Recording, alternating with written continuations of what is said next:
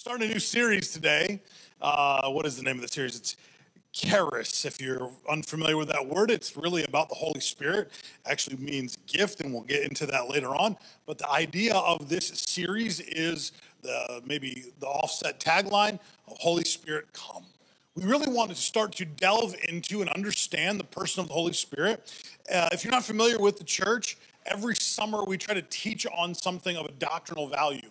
We try to give you some meat during the summer that you can chew on, that you can study on, and that you can get involved in the Word and in the Scripture on. You know, there's different times of the year we preach on different things for different reasons. Sometimes we preach on exciting and happy and jovial messages, and other times we preach on messages about going out and winning your world and connecting with people in a sense of evangelism. And other times we have to preach something that's more along a doctrinal line, a doctrinal stance. And so that's what we're doing over the next couple of weeks here. And so I'm going to start with a framework of kind of where we're going to go, what we're expecting out of this series. If you have your Bibles, turn to Mark chapter 16. We're going to read 16, verse 17 and 18. And these are the words of Jesus.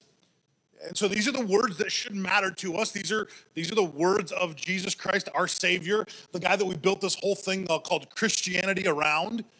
The Bible, if you're not familiar, Jesus Christ isn't his last name. That means he's the anointed one. It's a phrase to say that he is Jesus the Christ. He is Jesus the anointed one. That might be a shocker for some of you, that when someone says Jesus Christ, they're not saying his whole name. That's not how his mother referred to him, even though your mother might have referred to you that way. He's really, nobody caught that? Oh, man. A bad pastor joke, I know. I've got a ton of them. But they're really talking, she's really, in that phrasing, we're really talking about his anointedness, his exalted state here in this world. So we're talking about the words of a man who is claimed by an entire religion that he is anointed, that he is exalted, that he is above all. So these words should matter. In verse 17, it says this: these signs will accompany those who believe. And what is he talking about? These signs will accompany those who believe in him, those who claim that they are Christians, those who claim that they are under that banner of Christ. These signs will follow them. In my name, they'll cast out demons, they'll speak with other tongues, they will pick up serpents, and if they drink any deadly poison, it will not harm them, and they will lay hands on the sick and they'll recover. Now let's unpack this for a second. So Jesus, the anointed one, this exalted one, says this phrase: if you believe in me, in my name, he's giving you the authority, the stamp of the authority of the name of Christ. It's as if there was written to you a check, and the signature at the bottom gives the authority for that check to be cashed. If you had $1 million check in your hand, but there was no signature on it, it'd be a hard job to try to get that check cashed. That's called fraud. But the moment that signature is at the bottom, you can take that check to the bank and make that transaction. So whatever number is in the little box, now you receive in cash value because of the signature. And the same way Jesus is saying here, in my name, the first thing he says is you'll cast out demons. So there's a reality to life that there is a power, a negative power, an evil power that wants to overcome and overtake life. In fact, it's so mischievous that it can affect our body to the extent that it has to be removed. And Jesus says in its removal, you can remove this negative power, this negative entity, what we call demons or devils, by the authority that's in my name. Then he says, you'll speak in other tongues. This might blow your mind, but there's a language in heaven that's not known here on earth, and that when it's spoken, it is literally, as Paul describes, the tongue of angels, and that God pulls back the curtain and allows us to see the secret nature of heaven for a moment, for a split second. And he says, in his name or in his doing or by his authority, you'll have the right to even speak in this heavenly language. And then he moves on and says, you'll take up serpents or drink any deadly poison. He says, listen, if anything negative would to come against your life, if there's any plot of the enemy to take you out, if there's anything out there, a weapon that could be weaponized to move you off of God's God-given directive for your life, you could take it up, you could drink it. You could take that poison, you could take up that serpent, and it will by no means hurt you. And then he says, and you and they will lay their hands on the sick, and they will recover. Everything Jesus says here is by virtue of the authority of the name of Christ. In my name, you will do these things. But he says it in a definitive fashion. These signs aren't the maybe question mark could follow those that believe. In this verse, he's stating emphatically, these signs will follow those that believe. In my name, these things will happen. Now, the disciples were wondering, how is this ever going to come true? Jesus, we've seen you do the miraculous. We've seen you cast out devils. We've seen you heal sick bodies. We have seen the miraculous in your life, yet in our life, we got tested a few times. And it didn't always work out the way we wanted to. In one portion of Scripture, you see them run out and cast out devils. And it works. Like, wow. They come back to Jesus and they say, listen, we did exactly what you said. We cast the devil out in your name. It worked. In another portion of Scripture, the devil responds back to them, I'm not a different set of people, but I don't know you. I know these other heroes of faith, but you, I don't know. There's a divide. Those that followed Jesus closely understood the authority that was carried in his name. And when they marched out with his orders, they were able to accomplish what he set them to do. But later on, this started to fade a little bit. And folks started to get the idea that the name of Jesus was somehow a magic lamp. And if they rubbed it, they would just get the wishes and wants that they were after. Yet it didn't work. And a few men got beat up because of it. You can search that out for yourself in the Scriptures. See, the fact is that there's an impasse in the middle. There's those who knew the authority and nature of Christ, and then as it bled down through one generation after another of Christians, eventually got boiled down to just saying something out of their mouth and hoping against hope that their circumstances would change. And when it didn't, they didn't understand where the gap was. And the gap lies in the person of the Holy Spirit. We forget so often, and I think the church does a poor job of teaching as much as it should, the impactful nature of the Holy Spirit. That he is the gift giver, that he gives sovereignly gifts to all men, that he gives into your life a gifting, an endowment of power that gives you the ability to hang on these words of Jesus and to see it actually happen in your life. The Bible tells us that we're to be zealous for the gifts, and that there's even greater gifts that come. 1 Corinthians chapter 12 and verse 31. I'm not sure if this one's up here. I kind of wrote this in a little later, but it's gonna parallel really nicely with 1 Corinthians chapter 14, which we'll get to later. And he says, by now a more excellent way, I will show you that we should be zealous for the gifts, and that there's a more excellent way to live this Christian life, and that we can live in this space that Jesus carved out in Mark chapter 16, that we can learn to live in a supernatural state where when we speak and when we do things and when we activate the Spirit's gifting in our life, that the miraculous literally happens. And later, Paul calls this a more excellent way that he would show us. That there's a way to live life around church, around Christendom that's good. It's sacred. We come to church, we go through the motions of, at times, communion. We go through the motions of giving. We sing our songs. Everything about it is good. It develops you as a person, but it isn't showing off the tremendous power that's hidden in the person of the Holy Spirit. It doesn't show off what it is for us as believers to understand the full virtue and power of the Holy Spirit. So in order for us to really understand this, we've got to unpack a little bit of what Paul is saying in 1 Corinthians. Scott referenced 1 Corinthians, I believe, chapter 11 here, and then he shifts the tide. Paul shifts the tide in 1 Corinthians chapter 12, chapter 13, and chapter 14. This is where we get the foundation for a lot of what we call the spiritual gifts and or offices that God would give folks. So he's endowing us with power and station. He gives us a station, a way of living or being in his church, and then he gives you power to accomplish that which he's called you to do. So how does this kind of flesh out? Well, structurally in 1 Corinthians, chapter 12 is about the body of Christ, you and I, the body of Christ, the people of God, coming together, fellowshipping together, connecting together, that we are interdependent on one another. Then in the middle of his discourse, Paul throws in the love chapter, 1 Corinthians chapter 13. It's a poem that is all about love. And you might think Paul's schizophrenic. Here he is writing about the church and its orders, and then later in chapter 14, he's going to talk about the church at worship, what a church in a worshipful setting should look like. Yet in the middle of the two, he sandwiches chapter 13, this idea of love, because love is not our duty, it's our destiny.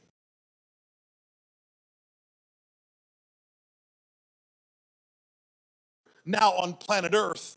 The reason Paul writes this incredibly poetic verse on love is when we approach the idea of God's power, of his endowment, when we approach the concept of living in the space of performing the miraculous as Jesus did, we don't get kilter. The whole reason we do it is out of a virtue of love. That the whole reason Jesus sent people out to free people from the was for humanity. The whole reason he sent folk out to heal the sick was because he loves humans so very much. The whole reason that Jesus said, I give you power of my name, that you could live in the miraculous, is because he loves this planet so dearly. We forget that his motivation and his sole motivation, even miraculous, is love. If you have your Bibles, go ahead and turn to 1 Corinthians chapter 12. And I'm going to break down the scripture a little as well. I know it might be much for some of you, a little more like class time. It's okay. Sometimes we need to learn something. In 1 Corinthians 12, verse 1 to 11, we have this structure, this idea that the same Spirit is at work within all of us. That there's one Spirit at work within the church, within the body, within the group of believers that are called Christians. Verse 21 through 26 is the idea of the responsibility that each member has one for another, that I have a responsibility to you and you have a responsibility to me, that we are interdependent on one another's giftings and callings. We'll get into this a little bit later. Verse 27 through 31a is the gifts and ministries, that we are all placed in the body for a purpose.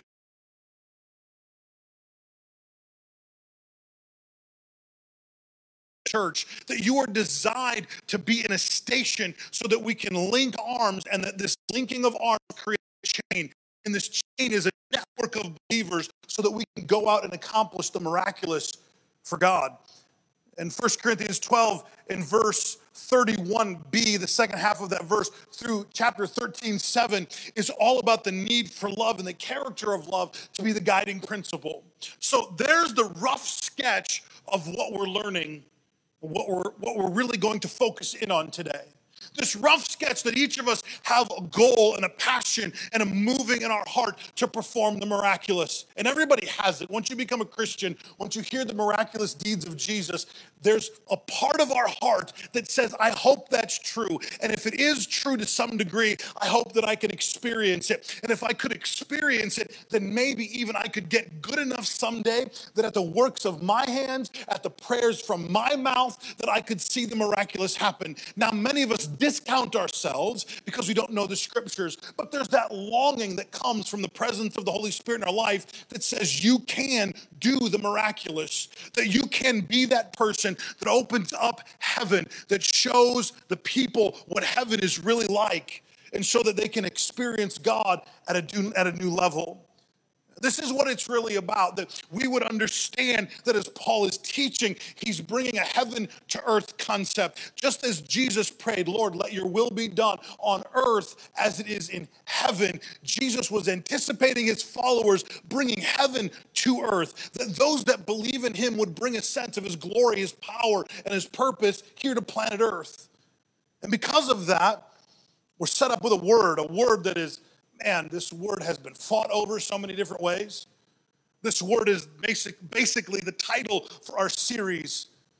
It's the Greek word charisma or charismata, where we get the word charismatic. It's a word that has been contested time and time again. It's a word that's used throughout 1 Corinthians chapter 12. It's a word that's used to teach people that there are giftings given.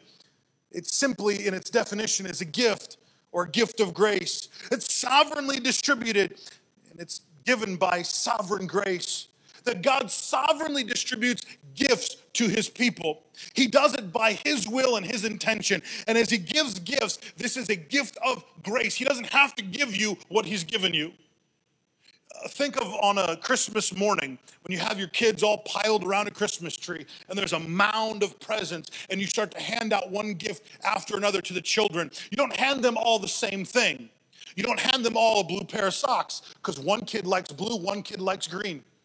You don't hand them all the same gift. You try to portion it out so that the child receives something that they are interested in. They receive something that they like. They receive something that resonates with their heart. They receive something they wanted and or needed. In the same way, this word charismata, or charism, is talking about the idea that Christ would give to us gifts that fit our life. In the most intricate detail, he knows what you need. Later on, we'll list out the 9 gifts of the Spirit. But if he were to give you wisdom, because you need wisdom, the gift of wisdom. If he were to give you the gift of faith, it's because you need faith. If he were to give you the gift of healing and watch it be manifest in your life, it's because you need to exercise that gift of healing, not just for yourself, but for the people around you. Many times, again, we look at the framework of the gifts a little bit off kilter, and we think, well, if God's going to endow me, it must be for me first. No, if God gives you a gift, it's for you second and the world around you first. It's always meant to be that way. Christ died not for himself first, but he died so that he could reap the harvest, which was you and I, that he could save us from our sin, that we could find heaven as our home when this life is over. But that was his primary mission. His secondary mission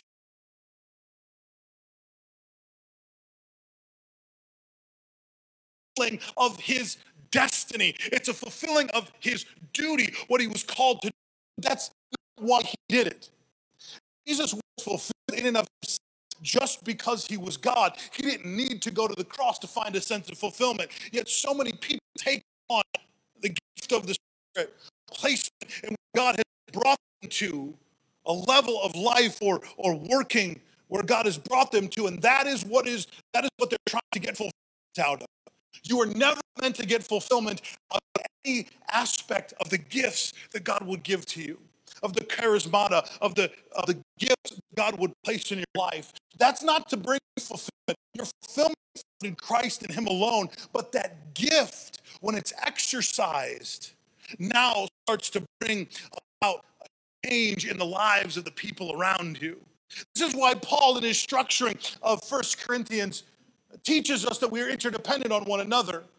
Because if I'm with for my own issues, I guarantee you that someone else needs wisdom for their issues, and that if I know a brother or a sister in our community of believers is endowed, given a gift of wisdom, that's who I go to when I need wisdom. If I know that someone is gifted in healing, that when they pray for people, miracles literally happen, people literally become healed, that when I'm sick, I know who to go to. One gift is not above another. If another brother or sister is gifted in prophecy, and when I need a word from God to lift me up, to help me show the different options in the station of life that I'm in, to help build up my soul so I can make it another day, I know to go to that person who's gifted in the prophetic so that they can speak the words of God into my heart to build me up so that I can make it through the next week. These gifts, they are sovereignly distributed.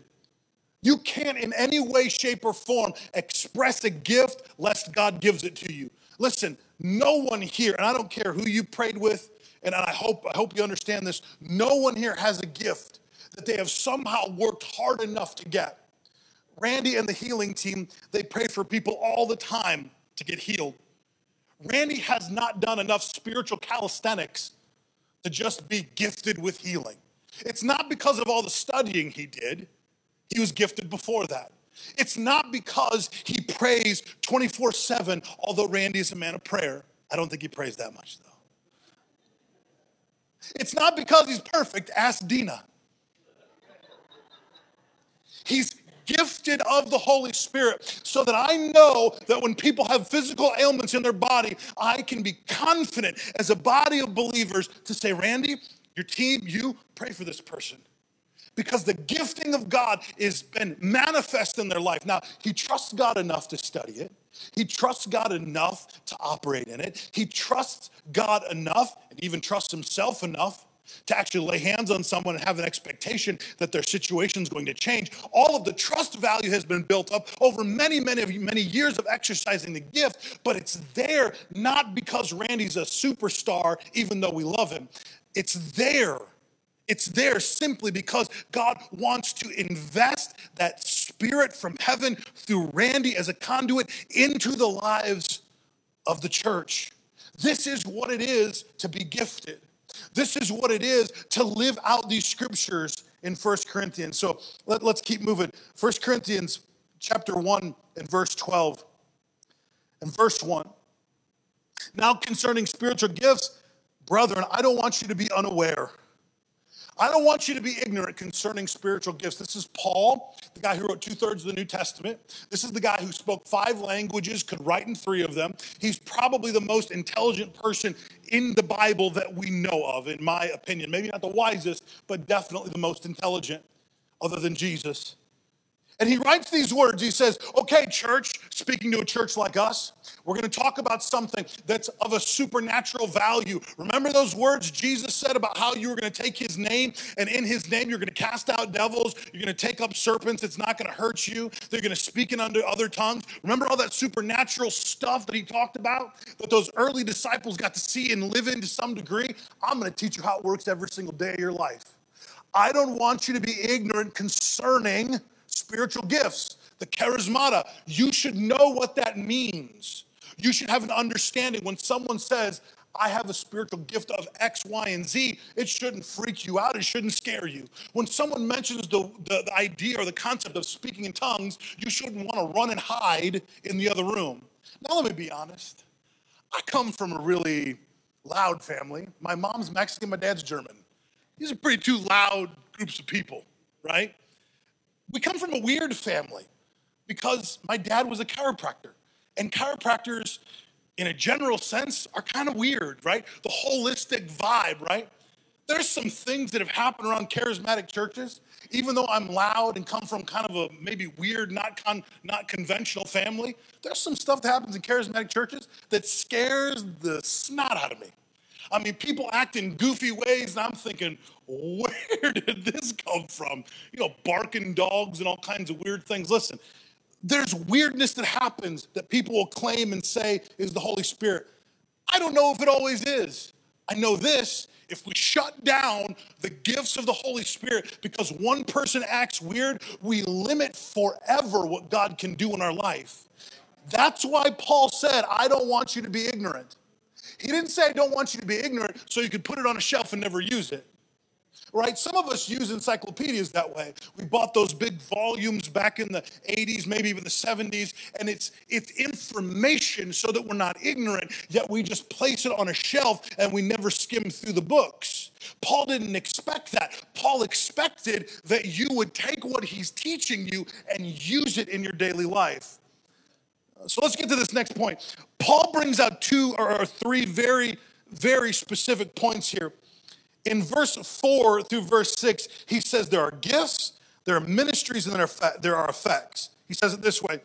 Now there are a variety of gifts or different types of gifts, but the same Spirit. There are varieties of ministries and the same Lord. There are a variety of effects, but the same God who works all things in all people. He does not expect you all to act the same. Different effects. We may pray for one person, right? The effect of the Spirit might be that person goes down like a ton of bricks. You've seen it maybe even parodied in some parodies of charismatic churches. Someone lays hands on them and they're like, oh, there's fallout, right? Paul didn't say that was wrong. He says there's effects. They're different for different people. Some person might stand there stoic while they're praying for them and not move a muscle. Tense the whole time. Not necessarily because the Holy Spirit isn't there. Maybe that's God and the effect of God in their life, and we're not to judge that. Then he moves on and he says that there are ministries, but the same Lord. That God will set you into ministry. He will give you a title, prophet, pastor, evangelist, apostle. He'll give you a title, an endowment of a title to go do the work of the ministry in our local spheres of influence. He does that because he is one Lord affecting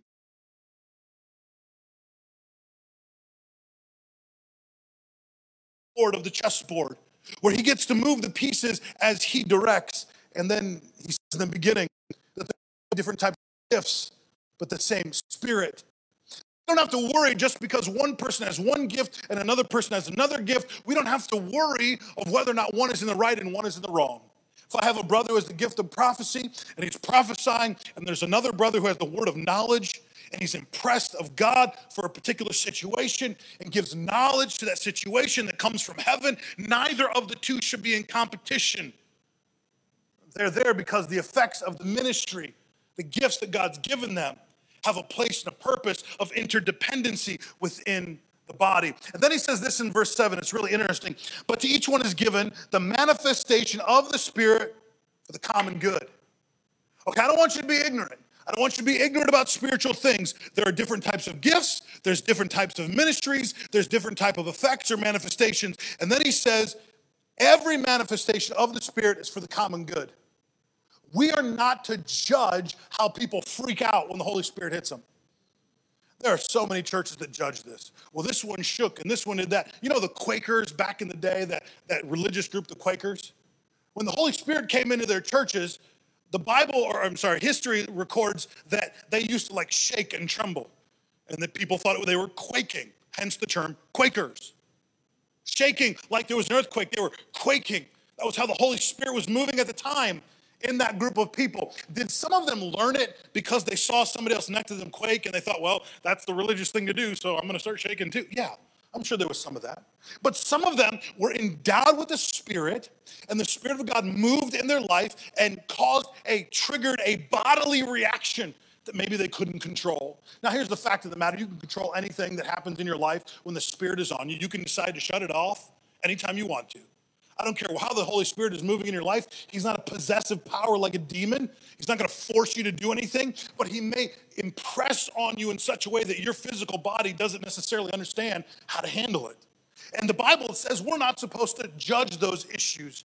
Move on to verse 8. It says there's a word of wisdom, a word of knowledge, faith, gift of healing, the effecting of miracles, prophecy, the distinguishing of spirits, various kinds of tongues, and interpretation of tongues.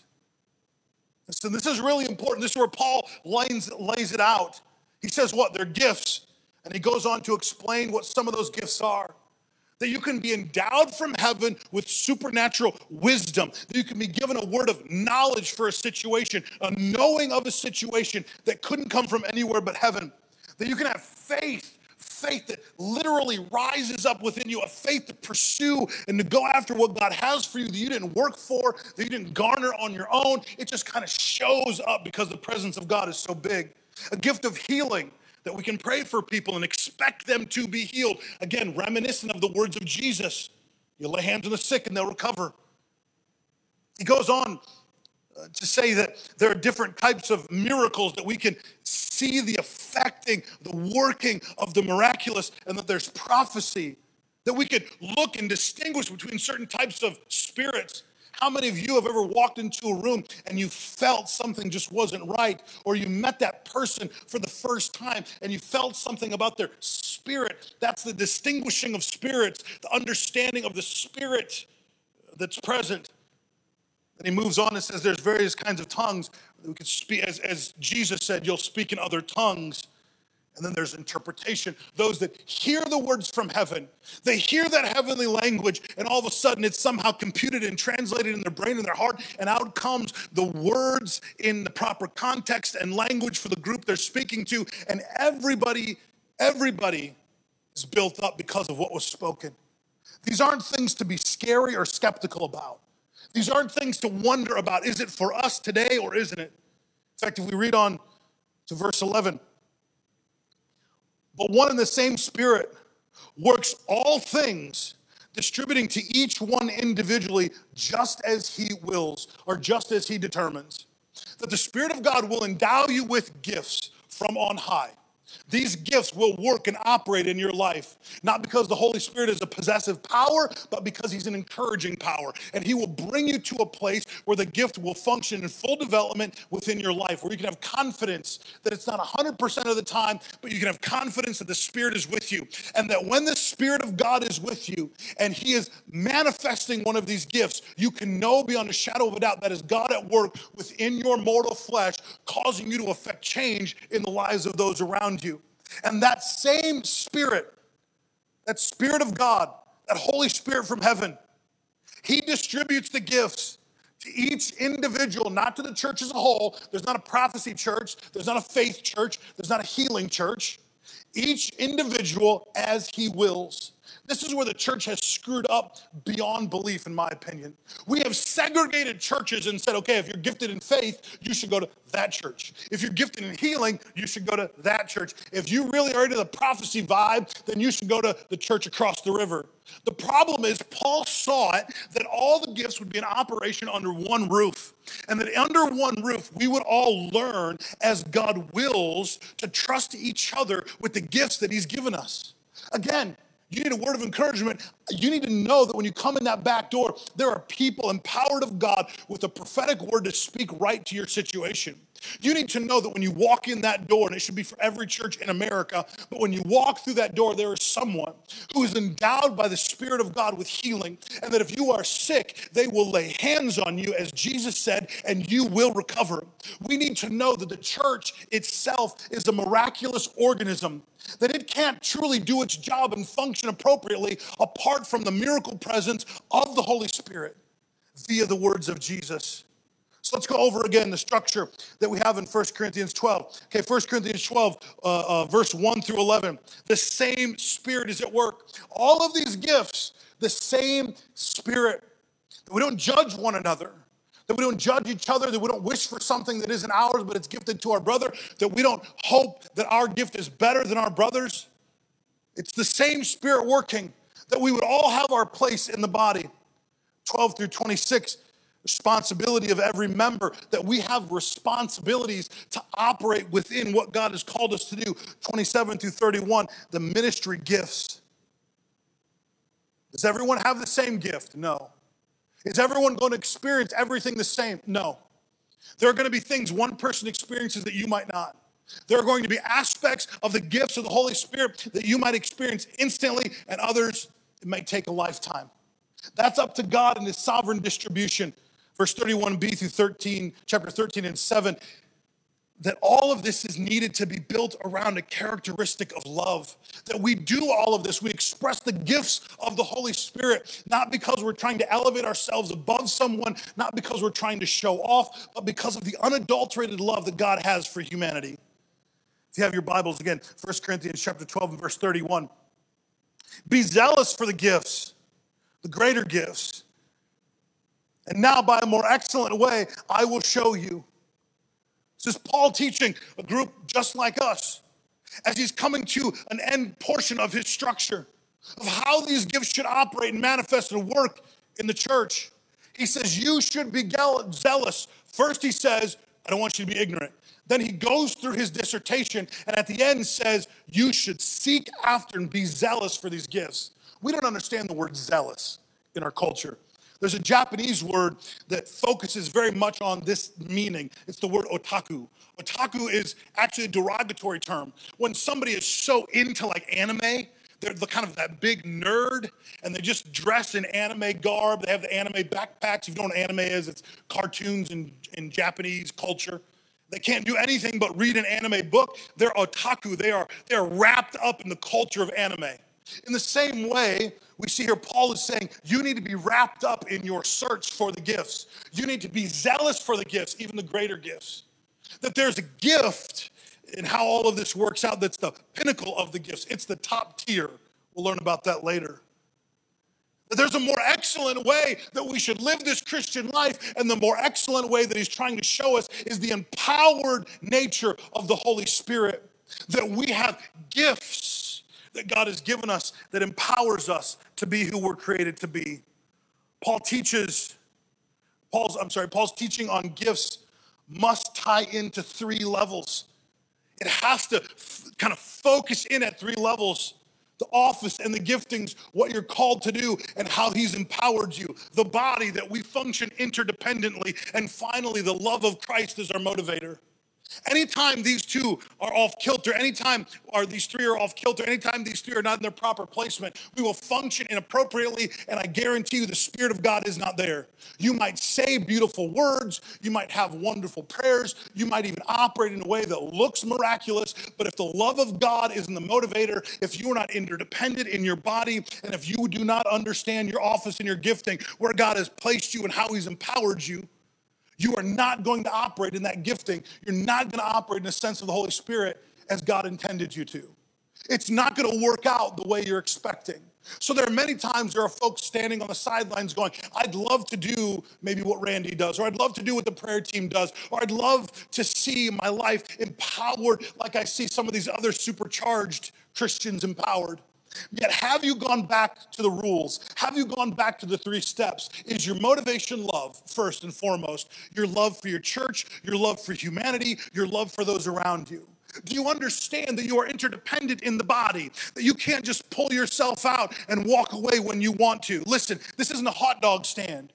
You don't pay your tithe and walk away with something just because you feel like it. This is an investment in a community and a family, and that's what Paul was anticipating. And then once you understand that your motivation is love and that you are directed to be part of the body, a puzzle piece that fits, that God then says you need to understand the calling that I've called you to, and you need to understand the gifting that I've given you. 1 Corinthians 14, clarification how all this should work in the local church. In verse 12 and 14, so also you, since you are zealous of spiritual gifts, seek to abound for the edification of the church. Paul says in his closing statements, as he's getting near the end of how he's setting up the structure, after he's packed and sandwiched in that poem of love, he says, I need to point out something very real. Once you become zealous, once you become fever-pitched for the gifts of God, seek an abundance of edification for the church. That every one of us would be edified, that our lives would be built, that we would stand on surer footing, that our lives would stand on a very strong rock because the gifts are in operation. I believe in my whole heart that once the gifts are in full operation in a church, the members of that church are more strong and more stable than any other religious organization on the planet. How could you not be? Once you've seen a person pray and the miraculous happen, it gives you a sense of strength that you can't give if you've never seen that type of miracle. Once you've experienced a prophetic word spoken directly to your situation, when that person doesn't know you and doesn't know what you're going through, it empowers you to know that the God you're serving is real, that he is interested in every aspect of your life. When you receive a word of wisdom and it causes you to bypass the pain that you would have otherwise run into, it helps us solidify in our heart that Jesus is real and that he loves me and that he's there for me. I believe in my whole heart that when these gifts are in full operation, the church is at her strongest point. The problem is we fought doctrinally for too long, and we said, well, this gift doesn't apply for today, and this is how this gift is supposed to work, and this gift was cut off after the disciples and the apostles. It's all a bunch of hogwash, because there's nowhere in there that Paul says, you're the master, and you're the one who decides when things are cut off, and you're the one who decides the appropriate time and portion, and you're the one that gets to decide what one gift is supposed to look like as opposed to another, or how the effects are supposed to look. We want to be a church that opens up the line of communication, that there isn't a doctrinal barrier that causes you from hearing the voice of God so that you can experience the full-fledged gift of the Spirit in your life. We want to break through that barrier so that you feel his presence, so that you know his giftings and you know what you're called to. That you know beyond a shadow of a doubt how God has placed you and positioned you. That you know beyond a shadow of a doubt how he's gifted you so that in that gifting you can become an integral part of the body. There are many people that walk into churches and they say, I don't feel my fit. I don't know where I belong. I don't know what God's calling me to. Listen, The only way you're really going to know isn't because you volunteer at one station or another. It's not because you volunteer in kids, or because you volunteer in hospitality, or because you volunteer at with the greeters. It's because you know the empowerment. You feel the strength of the empowerment of the gift of God that's on the inside of you, and He helps solidify your station, your puzzle piece within your local body. He creates you as an interdependent member to one another in your local community. If you ever feel like you're estranged and you don't feel like you fit in, I would go back to this idea. How has God empowered you, and how are you serving the people? How are you serving the people with the empowerment that God's given you? How are you serving the people with the gift that God's given you? That will lay a foundation for you feeling like you belong. Man, I got to get done here because we're running out of time. But today, I want to challenge you. Maybe you've never really asked yourself the question. And I don't mean, do you speak in tongues when I say this? I don't mean, do you understand your gifting, and are you going to walk outside and lay hands on every single person you see and they're going to be healed? What I mean is, do you understand the feeling, the motivation, the drive to be Spirit-filled? Are you Spirit-filled? Some of us are Spirit-led. We hear the voice of God and we're led of the Spirit. But we're not Spirit-filled to the extent that we are demonstrating His power in our life and in the lives around us. That we're not sure of how God's gifted us. Because we're not sure of how God's gifted us, we stand on the sidelines, and the potential of the gift that God has seeded in your heart lays in waste. We need to come to a place where we ask ourselves, are we really Spirit-filled? Now, the Bible talks about this, and we'll go over it in some other time. How we lay hands on another person. We expect the Holy Spirit in that moment to come and indwell them. It's a continual concept of filling. Now, you get the Holy Spirit at salvation. You get all of the Holy Spirit. But there's a difference in an endowment of power. There's a difference in an endowment of a gifting. Listen, my dad is my dad is my dad. I am my son's father. I will always be their father. But there's a difference when I go to my boys or my dad comes to me and hands me a gift. It's a different transaction. You know, there are times now, my sons are young, so they come to me around their birthday, around Christmas, around holidays, around Flag Day, whatever reason they can. They come to me and they say, Dad, I want a gift. And as a good parent, not Flag Day, but as a good parent, I do my job and I buy something for them. I give them something that I believe will encourage them and will ultimately lift their little lives up. As a good parent, I give them something and it fills their life. It's a sense of fulfillment. Man, the first time I bought Nash, he was really into the superheroes, and I bought Nash a little, the Flash character. We have a picture of it because it was so cute. We're in the aisles of Toys R Us. We couldn't find a Flash character to save our life. He loved Flash. He was into Flash. He had to have the Flash. He has a little Flash t-shirt on, but no characters. We walk into the Toys R Us that's now closed on the other side of the river. Walk down the aisle, and I see this red figurine. I'm thinking, dear Jesus, I hope that's a Flash. Walk over, pulled off the shelf, it's a Flash. $10 little Flash figurine. I put it in his hands, and there's a sense of fulfillment. Oh, I finally got what I'm after. I finally got what my passion is. I finally have received from my Father what I've been looking for. In the same sense, when God endows a gift in your life, when you are Spirit-filled in that moment, there's a sense of relief that comes. Ooh, I finally got what he's been seeking to give me. I finally got what I've been asking for. Paul says to seek earnestly, diligently, all the spiritual gifts. There's nothing wrong with you coming up every single time we have a service, coming up to our prayer partner saying, pray for me, I haven't experienced prophecy. Pray for me, I haven't experienced tongues. Pray for me, I haven't experienced interpretation of tongues. There's nothing wrong with you coming up every single week and asking of your Father, God, I want to experience what my brother, what my sister is experiencing. He gives as he sovereignly wills. I didn't give Nash that doll the first time he asked for a Flash doll. I couldn't find it. I couldn't have given it to him if I wanted to. It wasn't timing. Timing wasn't right.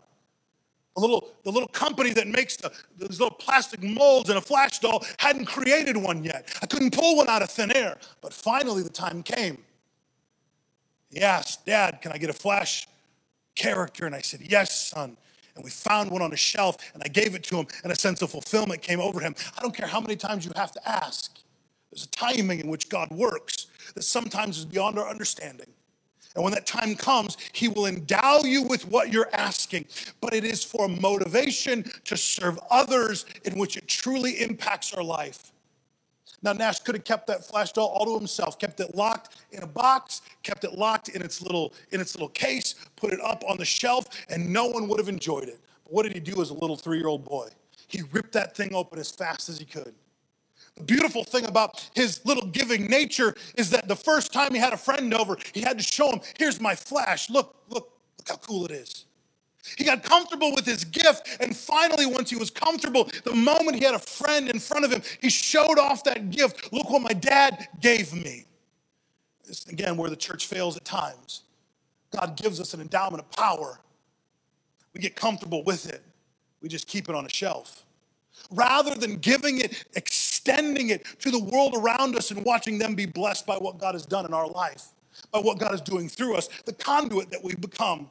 Every time my son handed that doll to another child to play with, he never gave it to them in a sense of he was giving it away. It was always a gift my daddy gave me, but you would enjoy it too. This is how we need to come to understand the gifts that God has put in front of us, the gifts that God has put in our hearts, the endowment of power from the Holy Spirit. Here's my gift, and I've got to share it with the world.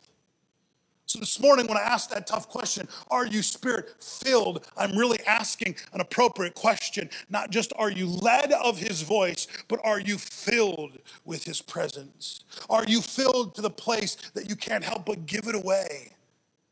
If you're not, maybe you're here today and you're thinking, that's not me. I don't know Jesus like that. I don't know the Holy Spirit like that. There will be folks up here after service to pray with you. They've been taught how to pray. They are good, honest people. They won't ask you to do anything crazy.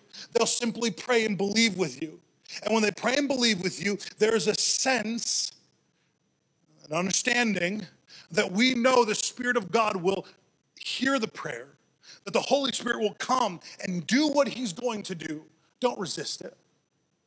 Again, there's effects of the Holy Spirit in our life. Don't resist it. Whatever it is, succumb to it and allow the Holy Spirit to have his way.